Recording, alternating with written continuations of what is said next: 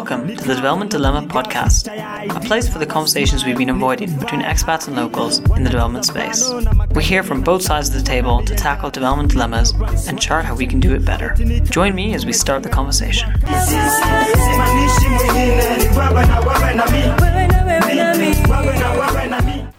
I'm really excited to share this podcast that comes from the panel event I held this year in early February with the speaker Jim Chuchu. And I wanted to say a few things before you hear it.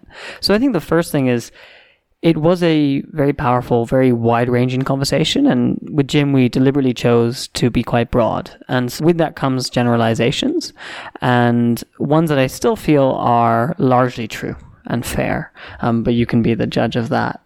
I think the second element is that Jim came with very strong statements that can at times sound quite cynical, but they emanate from his experience as an activist, as an artist of many years trying to face some of these injustices and seeing the realities and the responses. And what he said and what he shared was echoed a lot by many Kenyans there. At the same time, by no means did all Kenyans agree with what he said. And I think it was largely a case of agreeing with 70% of what he was saying and disagreeing with 30%. And particularly on the point of how do we progress is where we touch less upon and something future events will speak more to. But that in the breakout rooms, there was a lot of energy around what we as both expats as well as Kenyans can do to improve the situation from both our sides. And maybe the last thing to highlight is I found it really refreshing to hear his frank perspective. And if it sounds radical, I think it does so only because of how rare it is to hear someone speak so honestly about these issues in such an audience, in such a space. And as a listener, I would suggest as you hear our discussion, when you disagree, to ask yourself, how much are you disagreeing with the tone as opposed to the actual injustice he's speaking about and the issues that do exist from his perspective and many others. So I would just also like to thank Jim again for what was a uncomfortable, hard conversation. His honesty, his courage is remarkable, and it comes from a place of reluctance. This isn't a conversation he enjoys having, that he wants to have, but he believes in its importance, and I really appreciate that. He has kindly followed up with a lot of links and resources to what he talks about in the conversation. So if there are things you'd like to follow up on, I'll be putting up his show notes, which I recommend giving a read. Well, look, thank you all very much for making it out on a Thursday evening to the Development Dilemma podcast. And so the Development Dilemma podcast really came about as a result of conversations with friends. And with friends for whom, thanks to kind of their generosity, their vulnerability, I began to kind of see that actually build an empathy for the fact that the life in the world I inhabit is not always the ones they inhabit.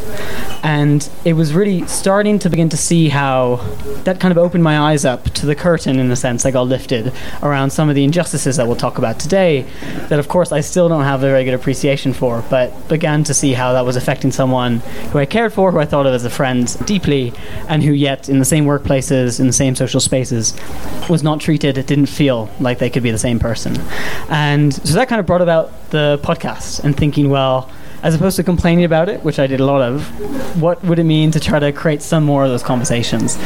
The idea really is to have today a pretty open, pretty honest, and probably uncomfortable conversation in front of you all, but to solicit some of those in other spaces as well. So without further ado, I'm delighted to have Jim Chuchu along with us today. And some of you might have seen his TED Talk. I certainly encourage a lot of people to do so because of its power, because of its clarity. And I think as much as you'll hate hearing this, it's very clear the eloquence, the thoughtfulness with which he's taken to his art and to his work. And at the same time, the fact that he's someone who I think is a somewhat reluctant but courageous activist in this space. And so to that extent brings his voice and his time today with us. Yeah, with that, I'd really like to thank Jim and ask you to introduce yourself and your art. Oh, hi, my name is Jim. He's done a whole intro thing. I like that you said that the activist work is a little bit reluctant. And I think a lot of people here know that when you are African, when you're black, when you're queer, you find yourself doing activism work, not because you want to, but because you have to negotiate your life and your presence and explain yourself. And that tends to become activistic, even if that's not necessarily the intention. But I'm happy to be here. It's nice to see you guys. First event I've had in a long time, and I think it's quite brave of people to be here. And I have a particular soft spot for the Kenyans who are here, because this is like homework for you guys. This is not a fun conversation, and you could have been doing something more fun this Thursday evening, but you're here, having this conversation. So I thank you for that. I hope you guys have a nice sweet drink before you, because this conversation could go into some difficult places. I have lemon juice here and honey, so I don't know if that's going to work. Pray for me. Wonderful. Well, thanks, Jim. And as you said, this is a hard conversation, and not one you want to be having. No. And yet you're here. Why is that? Well, the flippant answer would be that I kind of have a big mouth sometimes, and I say things, and then an event happens, and then it's like that wasn't the plan. But I'm surprised that this conversation isn't happening more, because the resentment that people feel is strong, and the questions that Kenyans ask about this situation are deep and have been asked for many years. And so it's kind of surprising that this isn't happening more often, and with people more eloquent than I am, who are more on the battleground and foreground than I am, because I'm an artist, and I think it would be lovely to see the people who are on the front lines of this difficult relations, the gardeners, the ayahs, I hate that word, the people who clean up after you guys. I'd like to see those conversations, because I have such distance from having to engage with this. Yeah, that makes sense. And I think as we start this conversation today, we're bound by, and it seems obvious, but we're bound by the words we can use.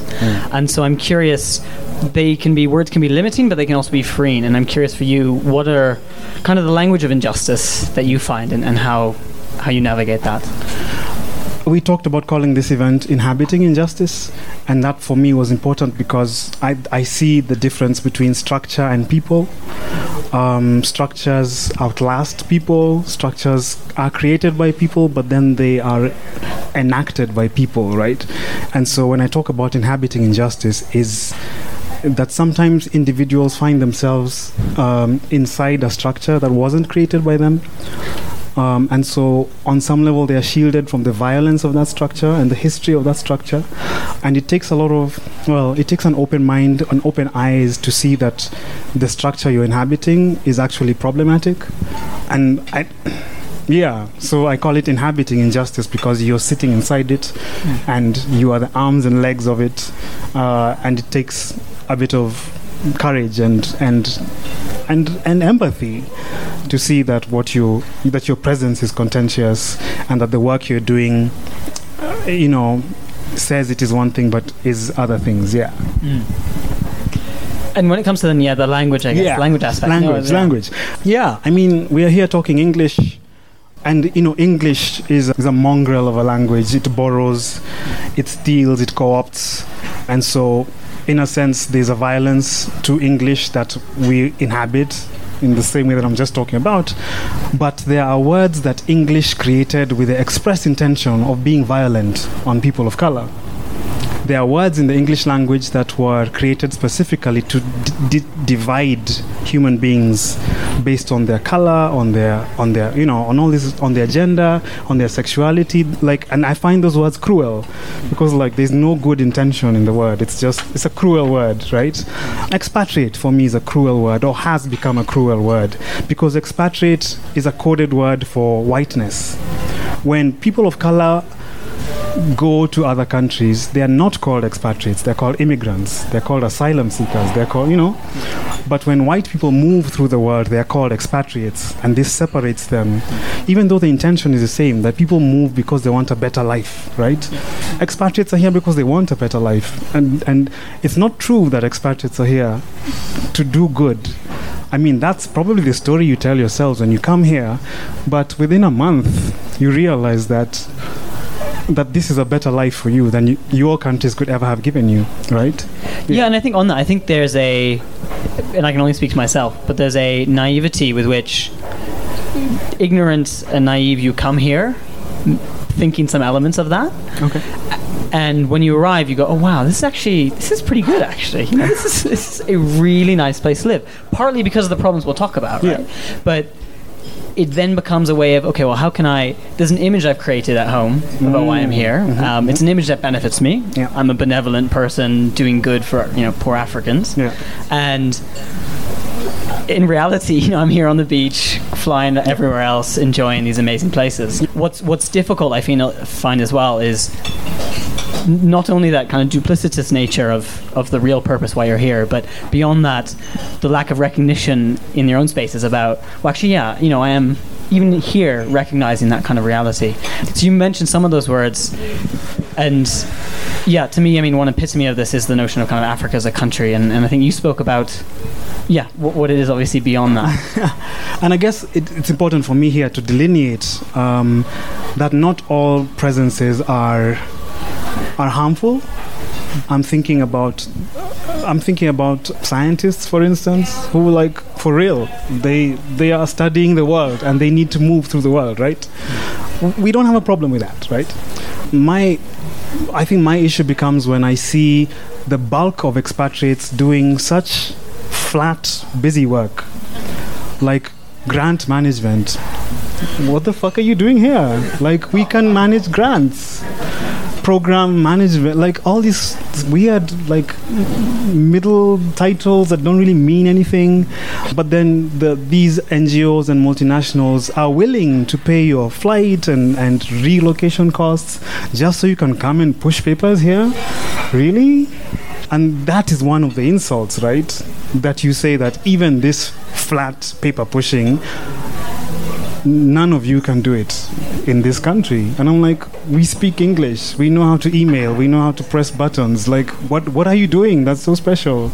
Yeah, no, I completely agree, and I came over as one of those people, and I think it's fascinating because there's a push, right? There's a push to bring about more of this discussion thanks to people like yourselves and others, and at the same time a lot of global organizations trying to think, okay, well, we need more people in the field, which is another yet horrible word. And it's interesting because I think the first wave was this notion of, well, we don't really still trust them, right? So we're going to send one of ours, give them the hardship, the cushy life, etc. And now a little bit more of a notion of, actually, the people who know Kenya surprisingly best happen to be Kenyan, happen to have grown up here, happen to know the businesses, and it's funny how radical that seems given the existing structures. You talked earlier about Africa, Africa as a country, and yes, that is for many expatriates, tourists, visitors, that idea of Africa that is pushed at you, CNN, out of Africa, all the Taylor Swift music videos. It's like Africa is this dreamy place where you get to cavort on the savannah, and then there's and I'm sorry guys, we are gonna have to use those words, right, because this is what we are talking about, and I'll probably swear a lot, and then there's the black people servicing that dream in the background. Out of Africa is such a problematic film. I hate that the world still talks about it as something that is worth anything. They are works of art that should be shelved away or put in some kind of art criminal place where it's this was a crime against people, right? Because films and books can be criminal in their intent, and Out of Africa is one of those for me. Karen Blixen and everything that she stood for was a criminal in the sense that she co-opted that image of Africa and sold it to the world, and so you have all these well-meaning people, and it's kind of half amusing and half annoying when you see those kind of those expats, the ones who come into Kenya with the khaki pants and and it's bro, your commute is from Westlands to Lavington every day. Why what is this Indiana Jones outfit? Are you gonna meet wild savages on the way in Sarit Center, and that's another insult, right, to the people of Kenya, because those khaki pants were the ones that colonial soldiers wore, right? Yeah, sure. And those funny hats were to protect them from tropical, guys, this is an urban city. You fly here, you don't ride on a camel into Kenya, right? So give up those aesthetics of Indiana Jones and like being, those things annoy us. Yeah. Nikawa napiga picha ya ID, hawa smile niku. Taking on that, I mean, you mentioned one of these people, the people that come in, right, and ourselves, foreigners alike. Some of those might be journalists, some depict, and they depict, of course, the countries within and the continent as a whole. What do you see with how they depict? There are different kinds of foreigners we have in Kenya. There's the tourists who are the most intransient, like they're in and out in a couple of days, and they have their problematics, which we could go into, but today we are talking about expats. There are the humanitarian workers. They have their own kind of ideas about what they're serving and what they're doing. The correspondents are a particularly poisonous group. They are the ones who frame us. They are the ones who tell stories about us. And the whole idea of the correspondent, and I don't want to go too far into that because that's a whole other event, right? The idea of correspondents as being witnesses to the exoticism of the world and the savagery of the world, and then telling their home countries, man, it's really shitty out here. And that allows America to then call us shithole countries because they have this picture of the world. So I do find correspondence to be one of the most problematic because they have such power over our lives, right? The last run-in I had with correspondence was when during the Dusit attack, where this ridiculous woman allowed very violent images of Kenyans who were murdered in that space to be in the pages of New York Times. And then they involved us as Kenyans in having to explain to them why that was hurtful to us. I met a Kenyan who discovered that her relative was that person. We are not meat, right? You don't photograph us like meat and publish up, And to this day, that photo is still on the New York Times, that liberal bastion of your country, where all of you go to read about the world with this kind of soft leftist lens. But they think of us as meat, right? So correspondents, they have too much power. Yeah. I think it's really powerfully said, and I'm stuck here on the other side being uncomfortable because I know this is really true. I'm from a mix of places, but somewhat from Canada and the UK, and certainly the UK is probably the worst abuser in this kind. I'm curious, what does it mean to be consistently depicted in this manner, right? Consistently spoken about as well, not just limited to outside your country, but within, and seeing that by virtue of the large presence of foreigners here who stay. What does that kind of language, that kind of persistent structure, do? I think those things are an attack on the spirit. And attacks on the spirit are invisible, right? They hit at your ego. They hit at your sense that you're a human being who's deserving of space, of life, of joy. And that's why I find them quite mean-spirited, right? Because Kenya and like sub-Saharan Africa, the whole global south, is a conquered, region of the world. We are a post-war, we are a post-colonial, post-slave, we are post very many things that had nothing to do with us. I don't need to know so much about you to know that probably 2 or 3 generations ago, your family were divided by the British partition, right?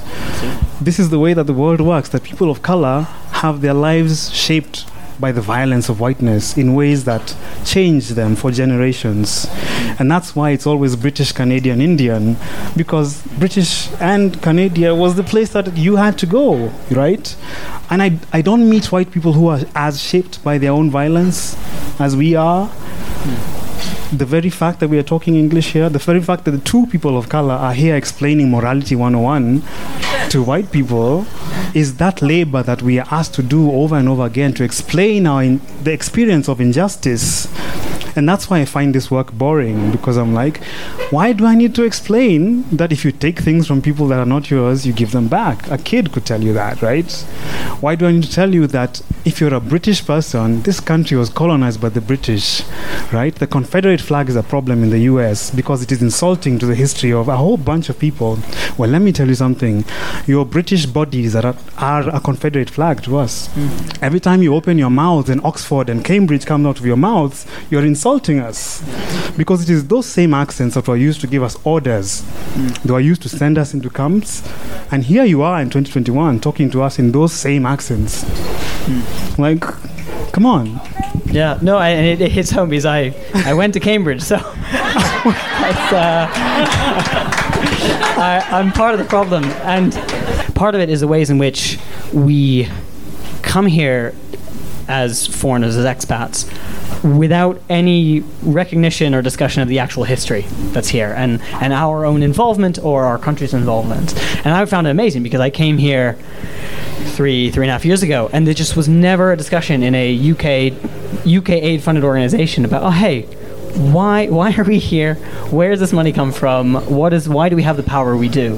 Which is startling. Yeah, I mean, I know that for every, like, I don't think that multinationals and NGOs do enough to onboard people that they bring in, and they insist on bringing people, but then they don't do much onboarding. I know that the vast majority of white people in the country are told, don't drink the tap water, use insect repellent, don't have sex with the natives because they are riddled with STDs or they're trying to steal money from you. We know that that's what you're told, if not by the people who employ you, but by your fellow people who've had a bit more time in the country. But, I'm interested in the onboarding that tells you, what are we doing here? Do you have proof that the work you're doing has helped people or has it harmed people? Do you know that when you tell us Jambo, you are insulting us because it's only Duolingo that tells you that Jambo is a greeting. But Kenyans don't greet one another with Jambo. Jambo? The fuck? Hakuna Matata. Hakuna Matata is really annoying because there are very many matatas in this country. And many of those matatas, you started them or you are part of them, right? So there's a way that even... And I know there's good intention when, like you come and you kind of learn the phrases, the greetings, and like 15 ways to say hello in Kenya. But then I've always felt like there is a permission that must be granted for you to practice a language on people. Don't mangle my language at me and then expect me to help you to get better. Because I know that in helping you get better, I give you the tools to take over, to dominate, to control, right? Too many experts come into the country and have to be taught by the communities what the fuck is going on, right? And then after 3 years, they start to call themselves experts and start to tell the local communities, I know, right? There's the insult again.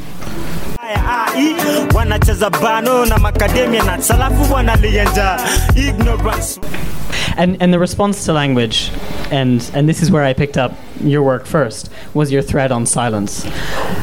The reason I found it so powerful was because when I shared it to close Kenyan friends, it spoke to them. It put words to a feeling, to a reality that they inhabit, that they go around the world. And then by contrast, what I know on the other side, in countless global organizations that are here, is the talk of, the Kenyans around the table, they don't speak up, they don't say what they're thinking, you can't get their ideas, how are we supposed to, we have to just put our own stuff in. So it does need to be at least brought to light that that's what's occurring more. And oh, wow, silence. Yeah, I mean, this is a country where silence is resistance, silence is a kind of freedom, but with a particular lens on the race relations, and then silence is subversion. It is our way of saying this is immoral and we don't want to participate in this. It is our way of saying that we don't like pretending that you guys are the experts and we are the ones supposed to receive your expertise. So people say that Kenyans are docile sometimes. People say Kenyans are... Actually, I hear too often people say Kenyans are really friendly, they smile and whatever. And I'm like, guys, you cannot characterize people based on the people who are being paid to serve you. Of course they're going to smile. You are their salary. So I find it odd when people say Kenyans are friendly. I'm like, you haven't talked to the Kenyans who are not happy about your presence, and those are the ones who give you silence, right? So to my Kenyan brothers, sisters, you must remain silent when you're put into a situation that will demean you, that will extract from you. Then silence. Be as silent as fuck, because when you speak, then you open a pathway for extraction, right? You open a path for conversation that says it is equal but is not, right? It opens up for people to tell you that why are you voting for the people you're voting for? And I'm like, you voted for Trump. You voted for Brexit, and you want to tell us that we have a problematic political culture? Who doesn't? Which country doesn't, right? Silence allows us to resist having to explain ourselves. And I think that's both very powerful in its defensive mechanism and in the complete right to want to not have to engage in spaces which aren't conducive. And yet there's a reason you're not silent today, right? And there is a role for that. And it's a different conversation and it's a different space, hopefully. But it does take, in some ways, in the work context at least, starting to challenge, starting to speak up. Not necessarily directly, in other ways, perhaps joining in forces. But Lorraine, who's a previous wonderful podcast member, and she put it great, which was like, we work together very close, and she was like, at the end of the day, you are my 9 to 5 problem. And I go home, and I'm with my friends, and with my family, so I don't have to engage. And I completely get that. And yet, what does happen in that silence is we walk over you. Well, I'll give that back to you. If silence for you is an opportunity to walk over people, do I need to finish that sentence? You know what I mean? You know what I mean? No, I completely get you, but we do. We continue to walk over, though, right? That is the inhabiting of injustice that I'm talking about. We are not empathetic enough at the moment. If you look at the structures, we're not the ones being empathetic throughout all of history. Say, oh, hang on, why are they silent? Or questioning, I've clearly created an environment where someone doesn't feel like they can speak their mind. That's not because they don't have ideas or intelligible thoughts. It's because I haven't created that space. Well, okay, then let's continue with that scenario, right? So you do have the Kenyans who are silent and then they're walked over, but then you do have the Kenyans who speak up, right? And the black people who speak up and the queer people who speak up. How many times do we have to say that Black Lives Matter? Even after George Floyd, when the whole world said Black Lives Matter, you guys are still shooting black people. So you break the silence, you just get more bullshit. You know what I mean? Like how the first time anyone ever said Black Lives Matter, why did it have to be said again? Because what we got back was, oh, no, all lives matter. Oh, blue lives matter. Purple lives matter. Fuck you. You know what we are talking about. Stop gaslighting us. Stop bullying us, So breaking of silence does not mean that things become better. It just means that you get into that trap of breaking silence everywhere you go. I've been breaking silence for the past 3 years. I have nothing to show for it. I did a TED talk. That's your platform where I can break a silence. Nothing's gonna happen. Not a single object's gonna move, because you guys know that if one object moves, then someone else will say also reparations. That's another thing that needs to move. So the objects cannot move. It doesn't matter how eloquent I am. It doesn't matter whether I have an orchestra behind me. It doesn't matter if I do it in multiple languages. Breaking silence doesn't always work. It rarely works. Ask people of color, ask the feminists, ask the queers. There's this kind of naive leftist idea that freedoms expand with time. Boy, that's going wrong, right? Silence is labor. Speaking out is labor for us. And your friend Lorraine is right. You are a 9 to 5 problem. When I go home, I'm not breaking silence and explaining myself. I'm resting, right? So I don't want to do this labor. And in fact, I'm sad to hear that silence creates opportunities for more domination, more control, for the expansion of an injustice. And I'm sad to tell you that even when we push back with breaking silence, all we get is more bullshit. Yeah. Well, I think with that, I think it'd be a good moment to break. 4 questions from the audience, and I see Tekwane. Yeah, this is quite a very refreshing conversation, given that I'm usually on the other side of the equation. Totally agree with you 101%. I think I've shifted from saying what you're saying, and now it's become a situation where first I always feel I'm more safer to talk about these things outside of Kenya than I'm inside of Kenya, because most Kenyans that occupy spaces that are very starkly annoying, and you find yourself in a room and you're like, guys, we have the privilege to be the host. In Nairobi they call them expat spaces, right? But 90% of the people there are Kenyans, spending more money, having a fantastic life, overly eloquent, overly traveled, well read. But yet when I try to talk to my Kenyan friend who doesn't need that relationship, I am the troublemaker, right? So the question becomes, what is the role of us in terms of enabling this bad behavior of allowing people to diminish who we are? Yeah. So the reality is, it's not we need them, but we continuously purport the same stories that our forefathers purported when we needed to go to their schools, we needed to get their healthcare, we needed the jobs. So what's our role as those that occupy those spaces? Yes, talking about it means nothing, but shutting down spaces with the influence we have. At the Nest, we have this theory about the conversations that are in-house and the conversations that are outhouse, if you will. Then, and this is cool because instead of us explaining ourselves to whiteness, we have so many conversations that we need to have internally, right? And by sitting here explaining Morality 101, you are taking the time away from those conversations, right? You are right. There are Kenyans who dress up for the Queen's birthday, right? There are Kenyans who believe that the British were better rulers than we ever will be. You used a word that was interesting, needed. You said it often.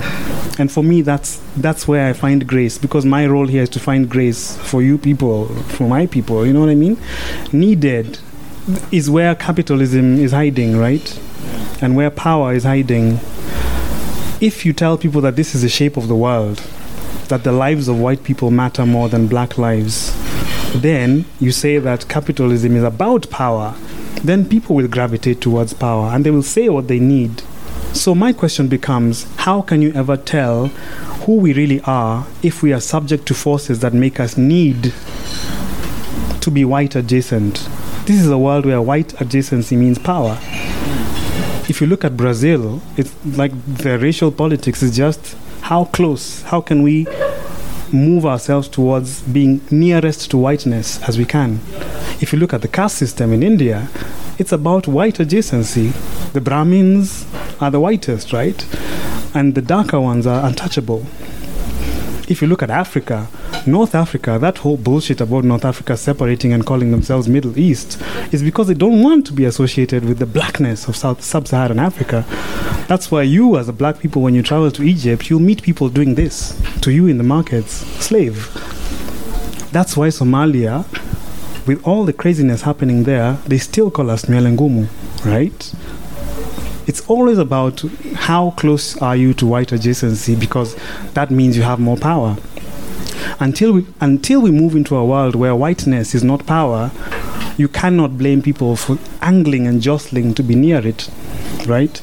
So yes, I do meet Kenyans, and I remember being disgusted when I think it was a Queen's Jubilee and those Kenyans like angling to go to the British Embassy for some event, which really needs to stop. Like, God, British Embassy, are there British people here? Talk to your embassy. Why are you having these insulting events in Kenya?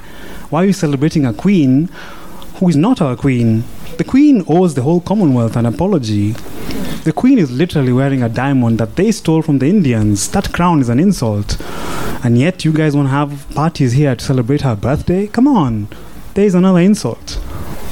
So yeah, give Kenyans room to get power, because power gives them rent. That's why they smile and they say jambo. That's why they sing Hakuna Matata at the airport, because it'll get them paid. Until you can pay them better, leave them alone.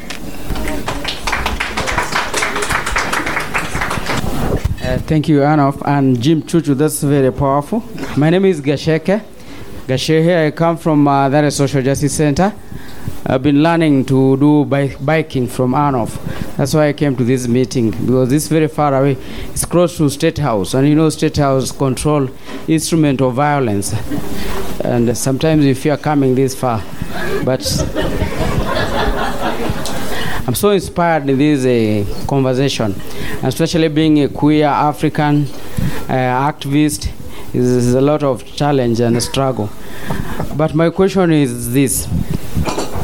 African people were taken to slavery, the history of colonialism, and now this era we are living in.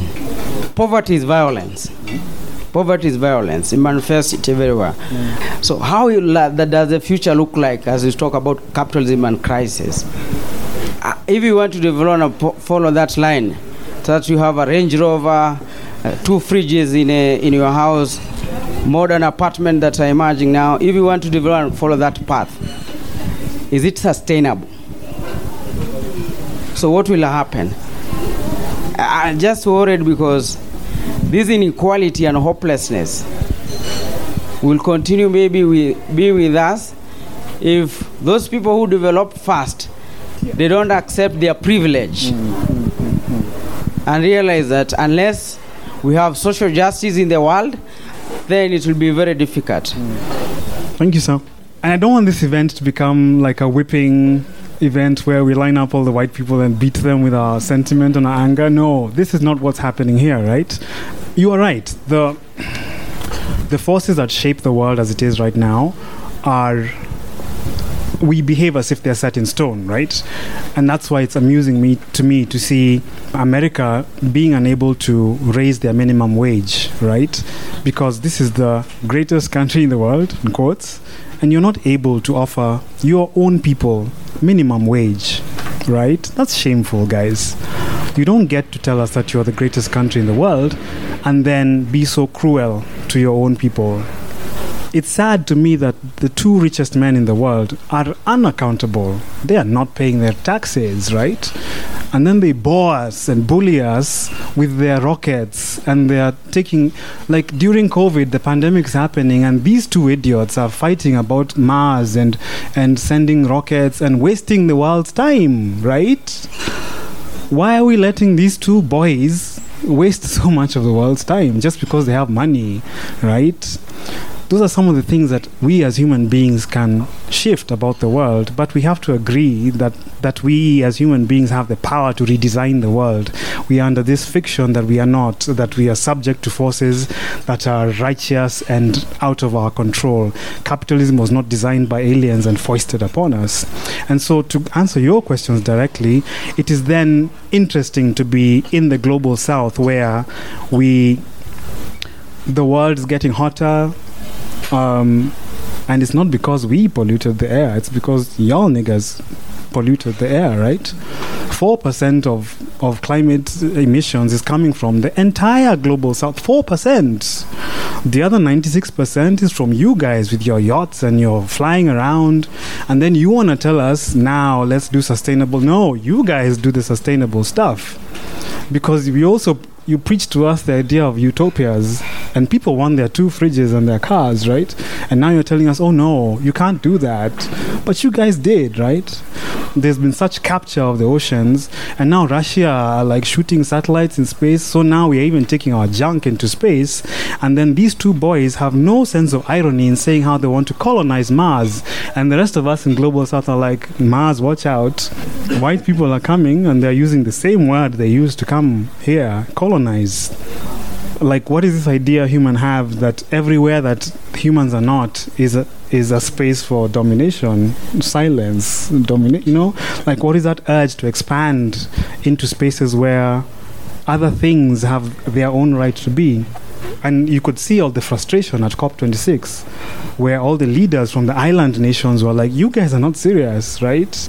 And it's true, like the global north is not serious, because being serious about climate justice means that you guys have to slow down, not us. You guys have to let go of the Amazons and all those. You have to go into degrowth. And that's going to be a hard thing. If voting rights are a problem, try degrowth. So hope is not a thing you can tell us about, because you are the ones who need to do so much more work than the rest of us, right? To slow down. Here we are bracing for, okay, the worst is going to happen, and we've seen what happened with the vaccines, right? Like, you know those movies, those disaster movies where like there's aliens coming and then human beings come together and we all, lift, like, no, that's not going to happen. Now we've seen what happens when there is a global threat. The rich countries will sort themselves out and then start sending us expired things. So imagine how that works when it's an alien invasion. Man, we are fucked. You guys are not serious about changing the world. Yeah, I mean, I think if you judge people by their actions, not their words, because we'll talk as if we are, of course, and we'll get jobs and we'll be paid because we talk as if we are. Yeah.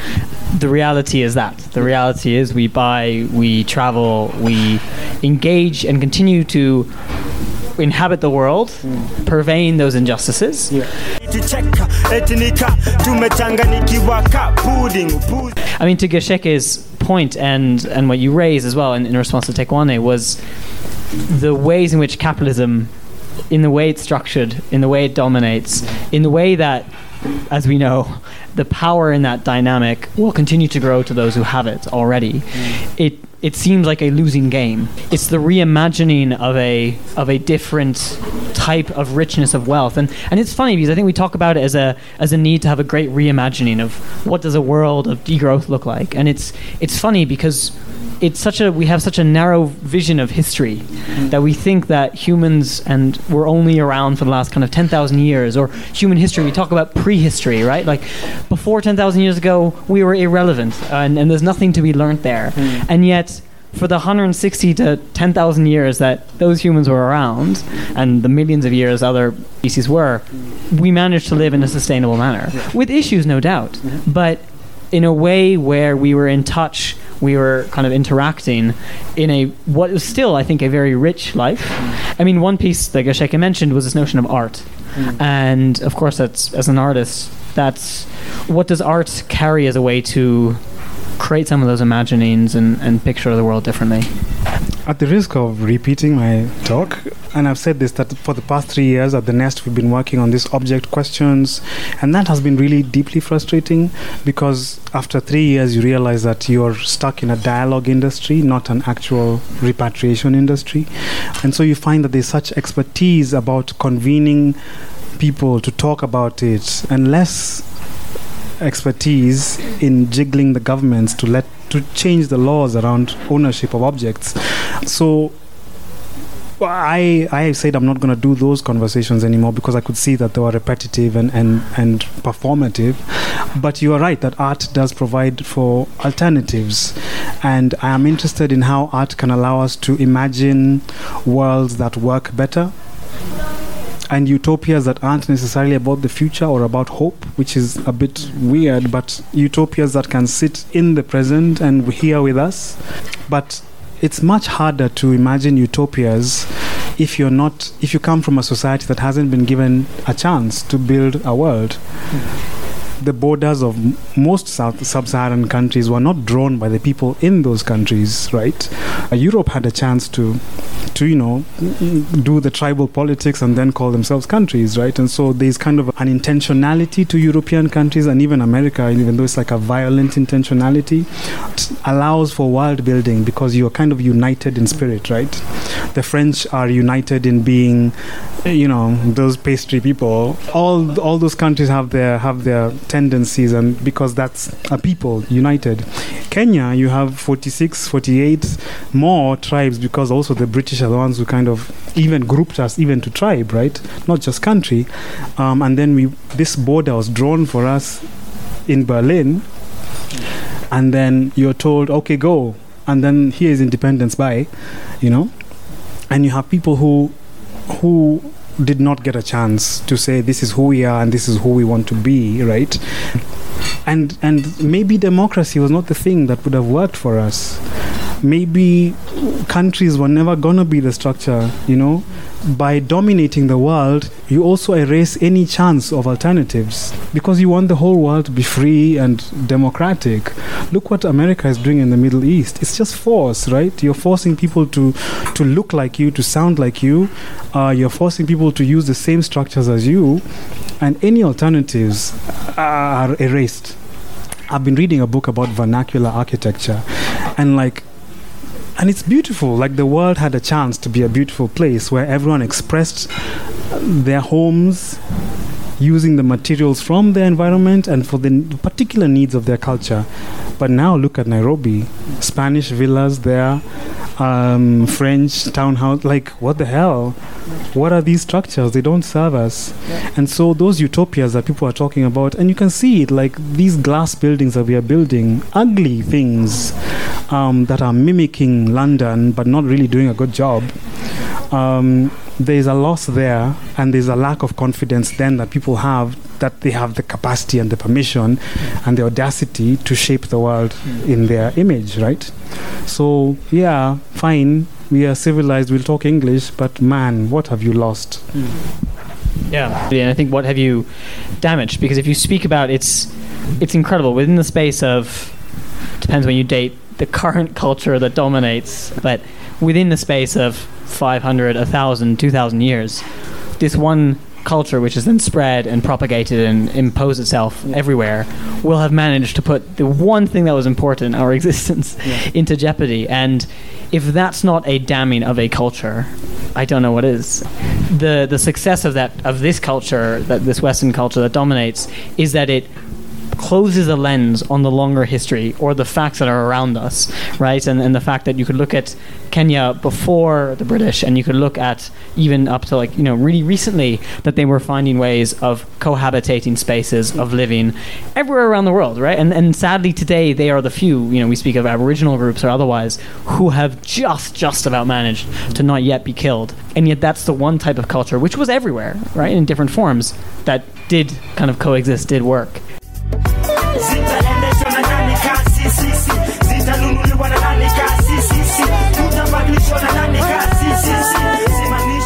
When it comes to the price of injustice, and in particularly doing the right thing, what comes to mind? Oh, morality 101. Okay. And like, even just talk about the price of injustice, I can give you examples of how the city reshapes itself to accommodate you people in ways that are more damaging than any good you can do. The idea of ambassadorial residence, the idea of UN approved. There's a whole thing where the city has had to make room for you and create and assure you that you are safe in spaces. And it's really funny to me when, like, if you visit a place like Karura, I think I was there over the weekend and I witnessed such a violent act where a young white woman, with the whole yoga pants thing look and the jogging thing, did a very violent thing where she kind of decided that she didn't want to line up with Kenyans in the queue and kind of went to harass the people who are doing entry for the cars. And she was like, that line is too long, I want to pay here. And so I watched that thing, and it was really odd because, like, the guy who was serving her was not giving the Kenyan, who was looking very annoyed at that interaction, he couldn't give him eye contact. And this white lady who had positioned herself so that she couldn't also see his face because she knew she was doing something wrong. She knew that was not an honorable engagement. So afterwards I came and asked him, does that happen? He said, I translate. He said, white people are like that, and if you don't serve them in that moment, then you are thrown at your lack of customer service, your rudeness, and it's like, that was a violent thing I witnessed. And then this lady gets her ticket and jogs off into the forest, and I bet you she probably is vegan. Like, that person, right? I'm vegan. You know what I mean? Like, she was wearing her politics on her body, but then doing these violences. And I want to pick up on that because I think the mistake is, or I can see how the same thing would be considered, oh, they have such shit queuing systems here, and I was the smart one. Yeah. Like, they're all idiots Yeah. standing in this long queue. Yeah. I'm going to jump it, and I'm the clever one. And it's the very violence that you speak about, and it is violence. Yeah. But that gets painted on our side of Yes, things yes. as just the right way to smart. do systems Yeah, and being smart. yeah. And like white drivers in this country, you can tell how long they've been in the country by how rude and how entitled they are. Because, like, I guess if you spend a year in Kenya, you're told, oh no, don't be polite, cut them off. So you have this like really aggressive, like, and you're like, god damn. And that's that line between I'm being smart versus you're just being violent, because like already you have so many privileges. So to come and duke it out with us here in the streets of Nairobi is like you're just adding another violence to it. But to go back to that question of like a guide to more moral positioning and more moral actions, simple questions. If you're an expert, are you sure that the work you're doing could not have been done by a Kenyan? If you're not able to answer that question, you're probably inhabiting injustice. I think the question should be, if you don't think anyone in your country could do the job.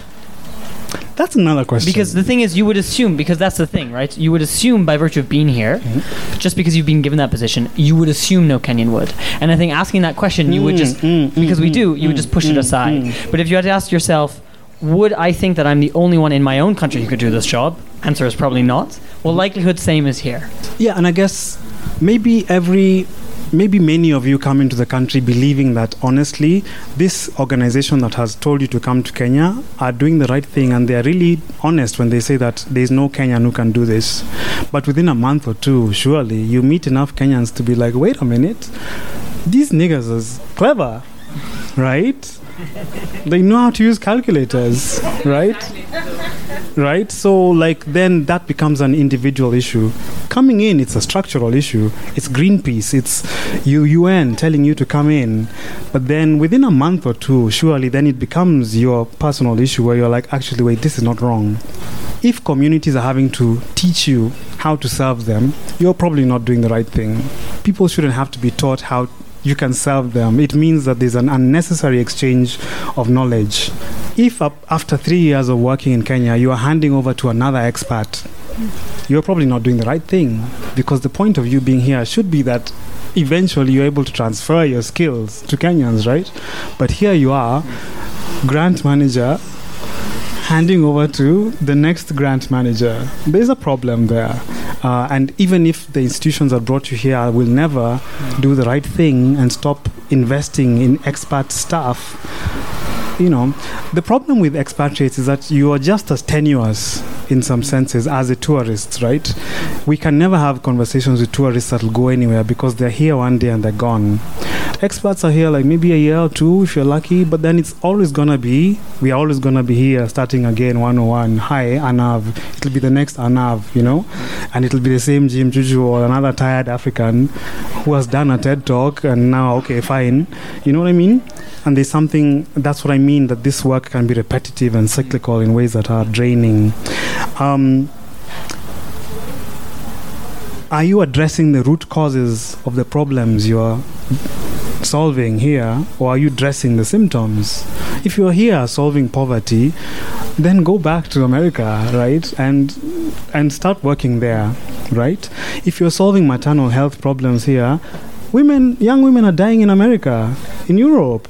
If you're here saving black lives, my God, black lives need to be saved in America.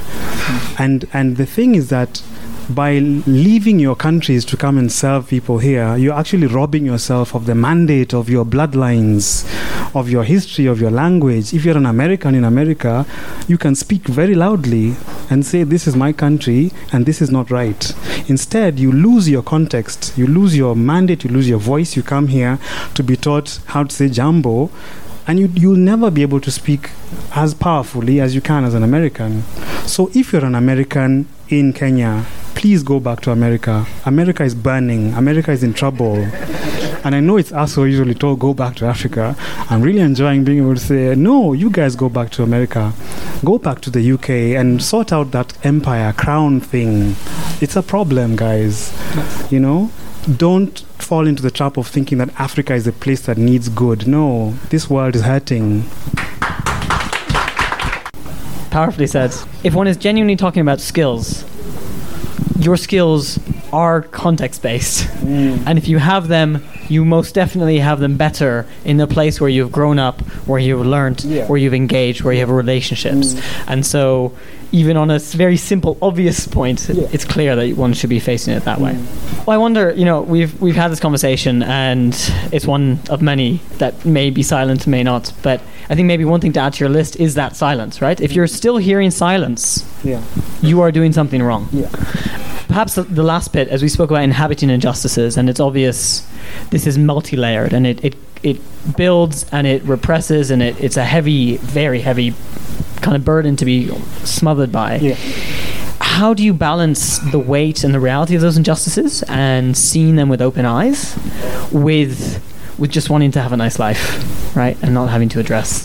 Let's be honest then. If you want a nice life, tell us that that's what's going on. Stop pretending us that it's poverty reduction or whatever, right? It's fine to want a better life, and stop harassing us who are trying to have a better life. There's a brand of yogurt that I see in the shop.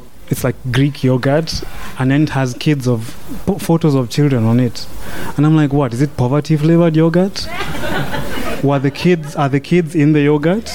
Like, and do those kids know that wherever they are, they're the face of poverty in Kenya? Like those are the kind of things where you think you're doing good, but actually you're just being crude. Like, who wants to be the face of poverty? I know we are the face of poverty sometimes even without wanting it, right? Kids in like places with famine become the face of famine, and like there's no consent about that. But please don't use that in products and tell us that you're doing good.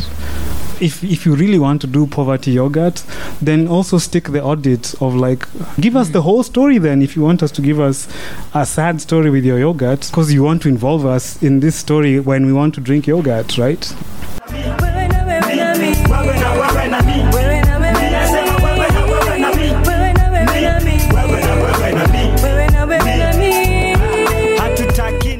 This conversation, and I know that it has been light in moments, in surprising ways, but now I think I must close by going into the darkness, right? There's so much crime that experts are able to do, because to get into Kenya, all you need is $50. There's no vetting. So you can be that sex predator on every record of sex offenders. You can come into this country with your $50. And so let's talk about that, right? There's so much sexual abuse happening in this country in the hands of foreigners. We have child trafficking happening in the hands of foreigners. We have rape happening in Nanyuki with the soldiers, the Batuk unit. They have set fire to ecosystems while drugged out on coke. And then the British government protects them, right? Now we are not even talking about insults. Now we are talking about crime, right? There has been harm done to the people of Kenya within this structure, right?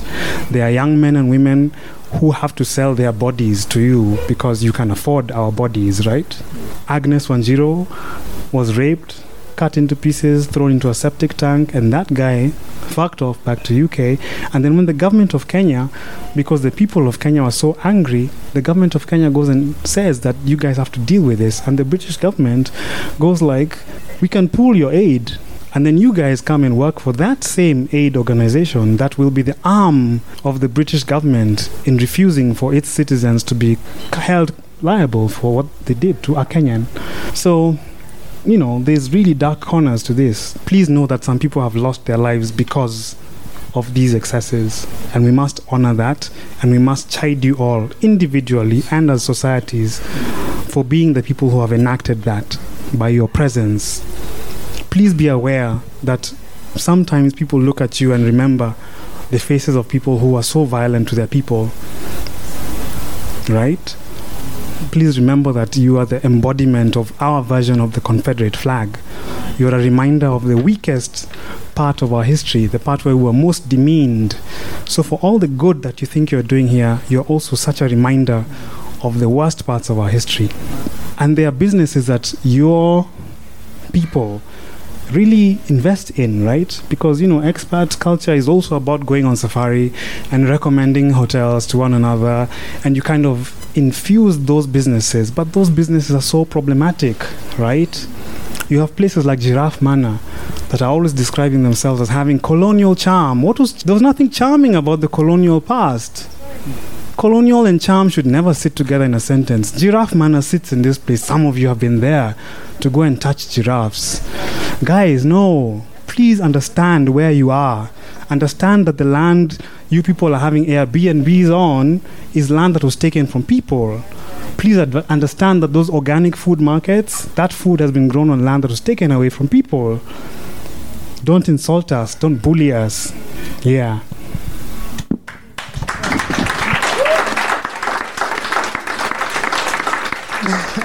Well, I can only thank you, Jim, for breaking your silence in one of the many ways. Open up to a last round of questions. I wanted to say two things. One is we talk often about sometimes the sense of paralysis somebody can have when you're just confronted with how terrible everything is. What the fuck do I do? I am a cog. This thing is a massive machine. It will keep turning, etc., etc. I think there's not enough of the challenging small things that goes on, even before you ask people to challenge large things. So, if you're being asked, as a white person, how do I challenge white supremacy? And again, it's wild that it has to be me saying this. There's the challenging of the wider structure, but then there's how do you challenge it in your home? How do you challenge it in your office? When you see your accounts office has a weird, they need Africans to submit 82 documents, but for white people it's one phone call and money is sent quickly, and then you don't question that. This is not the place where you should come and feel paralysis, actually, or feel like the thing is too big, because it was not too big at work, where you say that either we ask everybody for 82 documents or we send everybody after one phone call. I've literally had conversations with people who work in development who say that the Africans come in and audition in 10-round auditions for $50,000 and $200,000 moved between two people in 1 5-minute conversations, and it's not hard to say what race the two people were. It's not hard. So it's things like that. It's things like this cutting of the line. If you see another white person cutting the line, you can go and say, I know. And it's the same thing that feminists say, that when men realize that you have a certain kind of power in the world, when people who are coded as masculine, realize that there's a certain kind of power that they have when they move in the world, and instead of sitting in the little corner of not all men, it's like, what do you look around and what can you see that you can change immediately? And that if it is hard for you to find those things, it will not be hard for you to find people who have written about those things, because there are so many. There are so many people who've written about, white supremacy and how to challenge it in day-to-day life. So many. There are so many people who've written about male supremacy and all these other varied supremacies that hold hands and, kind of make the world horrible. And the other thing I wanted to say was about how you, and I really loved the way it was elucidated by this conversation, that the silence is one thing. I think another thing is if nobody has ever told you no. They've never told you no. They've never asked you why. Because those are the two things that make people really question their power. If you have a child and and there's a clear power disparity there, and your child says no to you, and you feel immediately threatened, that you are understanding how power works, right? And you know how a no can shake your, even if the child is somebody who's sitting in a high chair refusing sweet potato that's been mashed with love. You went singing about an airplane, but then within a power disparity, if you have never had a no from a junior person or somebody who has less power than you societally, if you have never had a why, why should we do things like that? If someone hasn't come and suggested to you a better way of doing a thing, then for sure you are doing something wrong. Or if you have these weird, uncomfortable silences in meetings and then you think that it's because everybody's just ruminating about what you said, I have news for you that they're probably ruminating about going to somebody to pray that you lose your job. Because that's another thing that Kenyans do, that we are passive aggressive through prayers.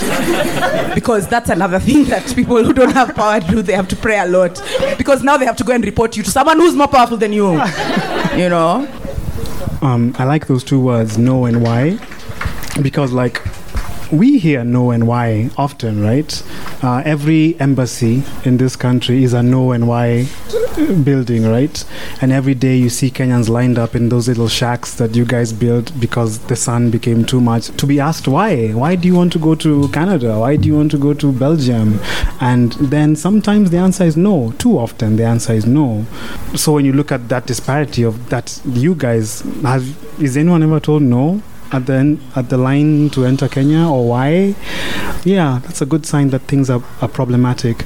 The other thing I tell people is that if you are in Kenya and you find yourself in an all-white space, you're probably inhabiting injustice. The forces that have shaped, and I don't mean this for private spaces like your homes and whatever, or Giraffe Manor, or I mean that if you're in a public space and somehow you're only white people, you're only expats, you're only Oxford, there's probably a problem. If the only Kenyans, the only black people around you are service, then please understand that the forces that have shaped your coming together are not healthy forces.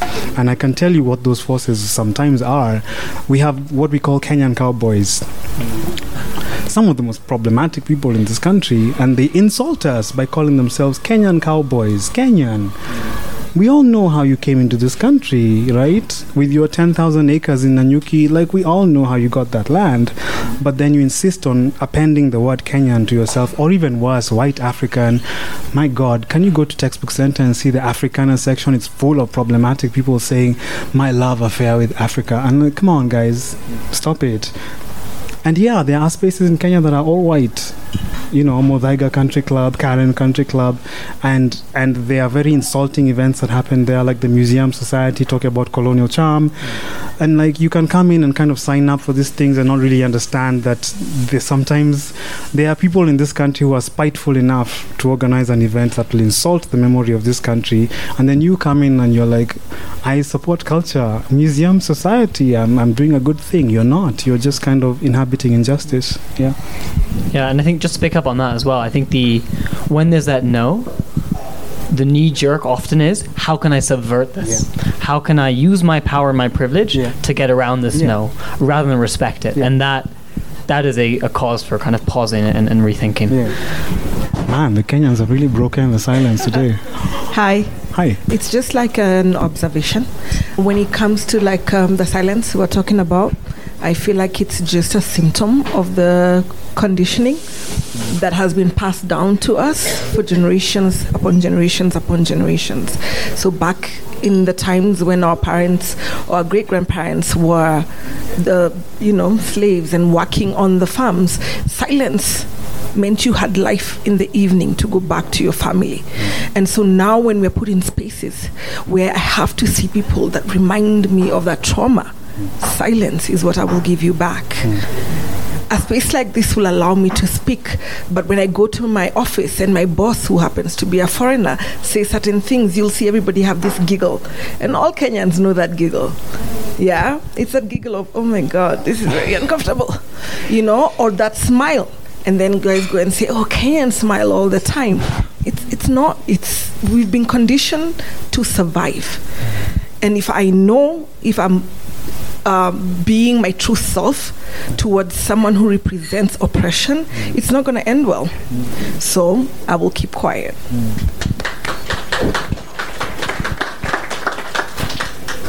I mean, like I said in the beginning, I'm not on the front lines. I don't work in an aid agency. I don't have a white boss. I'd had a white boss once, and it was one of the worst experiences of my life. This guy actually once told me, here's your phone, call your mother and tell her she wasted money on your education. And I'm like, wow, that's so over the top. I guess I was too young to be able to push back on that with every part of me. But like, ask these Kenyans for stories. Today we've talked about theory, we've explained the logic. But ask Kenyans for stories and you'll hear horrible things. So yeah, I'm sorry that seems to be an experience you have at work. You've talked a lot about what expats are here in Nairobi, and a lot of the things I think some of the expats here maybe we didn't even realize were insulting because it comes from a place of ignorance, right? And that's why we're here to listen to this conversation and become less ignorant. And that's a long learning process for any human. Yeah. But I want to ask, like, again, you said a lot about what is insulting about being an expat here, but I don't work in aid, and I'm not a vegan, and I don't do yoga, but what can I do? I am just here because I've like to live in different countries, and this is my 4th country, and I just want to live. What can I do to kind of what we touched slightly on, but to me it wasn't enough, but how can some of us live here because we find it beautiful, but without being insulting or hurtful? Whew. I mean, no pressure on that light question. Wow. It's impossible. No, it's just that when people say Kenya is a beautiful country, what does that mean? Because we live in a country where we've been taught so much that even the animals are more valuable than us, which is why when you come to our airport, it's like lions and warthogs on the walls, not people. And that has really created this impression that Kenya is a land full of beautiful landscapes, beautiful wildlife, and some inconvenient people, right? And that's why even conservation theory in this country is about separating Kenyans from the wildlife and the land, right? Because they don't know how to manage it, and these white conservancies are the ones that can protect Kenya's beauty. Kenya's beauty is a double-edged sword, right? This is a country where if you tell Kenyans that it's beautiful and they're poor, right? And they're marginalized in different ways, you see how that can be difficult. The idea of places in the world being beautiful is only an idea that works for people who consume the world, right? In the same way that conservation is only a word that works for people who destroy the world, right? So let me answer it this way. Your freedom to live in beautiful places is not a freedom that everyone has, and that is what's problematic about it.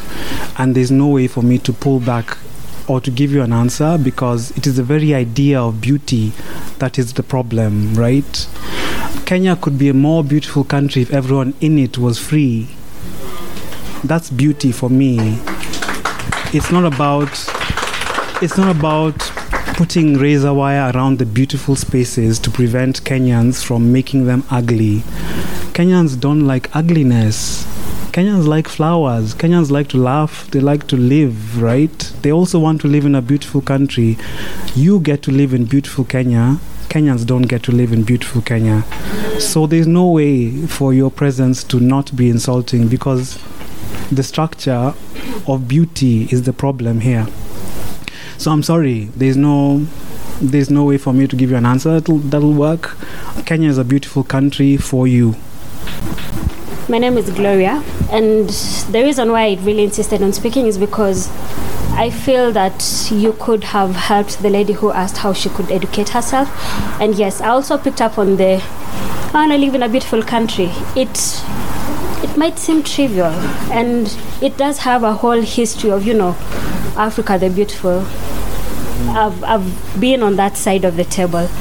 But then I would say it's not all lost. You educate yourself. Where I am right now for my work, I am definitely in a position of extreme privilege, and I'm still like black expat. There are multiple layers. I am a black expatriate, super privileged, whatnot. But then also in a country where there's a very heavy history, even a history that as a Kenyan I can't even come close to comprehending it. But educate yourself, make local friends. If out of your 10 friends, 7 of them are from Europe, it's a problem. Learn to talk to locals. That read. A lot of it is in books. It's in talking to your friends every day. It's in also reading the news. Because when you read the news, you realize it doesn't actually reflect what my local friends are saying. And just be very careful with your words. Words can have a very heavy meaning. Be just in your dealings. Treat your local staff how you'd like to be treated. And already remember, there's a power dynamic. You're already, even if you're 20, you're already white. That's already a power dynamic. So just always recognize the power you have. recognize that power, or recognize that it really influences how everybody relates with you, from your guard, your cleaner, to the person at the mall who will not check your bag but will insist on checking all my bags. I guess just be as just as you can. You want to live here with a conscience, and a good one. And then also just don't say you want to live in a beautiful country. I mean, I found France hella beautiful. And if I say I want to live in France because it's beautiful, the connotation behind it is not the same as when you say I want to live in Africa, the beautiful. It's just different. Interesting conversation. It's just nice listening to the Kenyans speak, and there's a common theme that you can see. We have perfected the art of survival. The gentleman there talked about aligning yourself with power. She talked about silence, which is also something you've spoken about. And the other thing that we do quite well is trivializing almost everything. We try to laugh about anything and everything. Even when it's a very, very serious issue, you will see a meme on it. And that's really survival. We are not addressing the core issue. We'll sweep it under the carpet, try to make us feel good so that I don't know what we can do as Kenyans, because we also need to take some bit of responsibility. And I agree with him completely that some of these conversations, when you try to have them with a Kenyan, it's just difficult. And unless we take it upon ourselves. Listen, I've never thought of activistic work as having a syllabus. I don't think everyone has the same reaction to injustice. And we shouldn't ask everyone to have the same reaction to injustice. If people want to react to terrible things with memes, I'm just glad that they're able to react at all. I'm glad that we can say that Kenyans are jokers, because there are other alternatives. There are alternatives for us to be so angry with one another that we are always fighting and cutting one another. I think there's something miraculous in this idea that people can laugh in the face of injustice, can laugh in the face of our history. There's a bit of joy there, even if it's a dark one. And I think that there are people working on the difficult problems of this country, right? Here's the thing. Human beings, being an activist is not a natural human urge, right? Being an activist is always in response to injustice. And I don't think we should penalize people for wanting to have other reactions to injustice. In a way, sometimes activists are just caught in a loop where you speak out once and then you're asked to speak out again. And I'm like, sometimes I don't want to talk, right? And sometimes there are people who can talk way better than me, But because I'm the guy with the TED Talk, I am asked to go. And it's like that there's an injustice in that kind of trapping people in a certain kind of work. Listen, the problem with me is that I love Kenyans. I love us. I love us in our chaos. I love us in our inappropriate reactions to injustice. I love us in our resilience. I love us in our survival. And so when people ask me, can we do better? Can't we? I'm like, imagine, I love us. And however we want to be, I love us. And maybe that's a place for us to start. If we just love one another, like, in all our flaws, but it's also in our strengths, then, maybe things still move. Because I think there's more understanding now that even rest is revolutionary, right? Because people think that hard work all the time is the revolutionary act. But even resting and refusing and silence, all these other things that we think of as not being activistic or being strong, my God, they allow us to see the next day. And maybe that's more important, that we are here tomorrow than that we are angry today, right? Yeah, I love us. Well, I think on that note, just have one final big round of applause for Jim.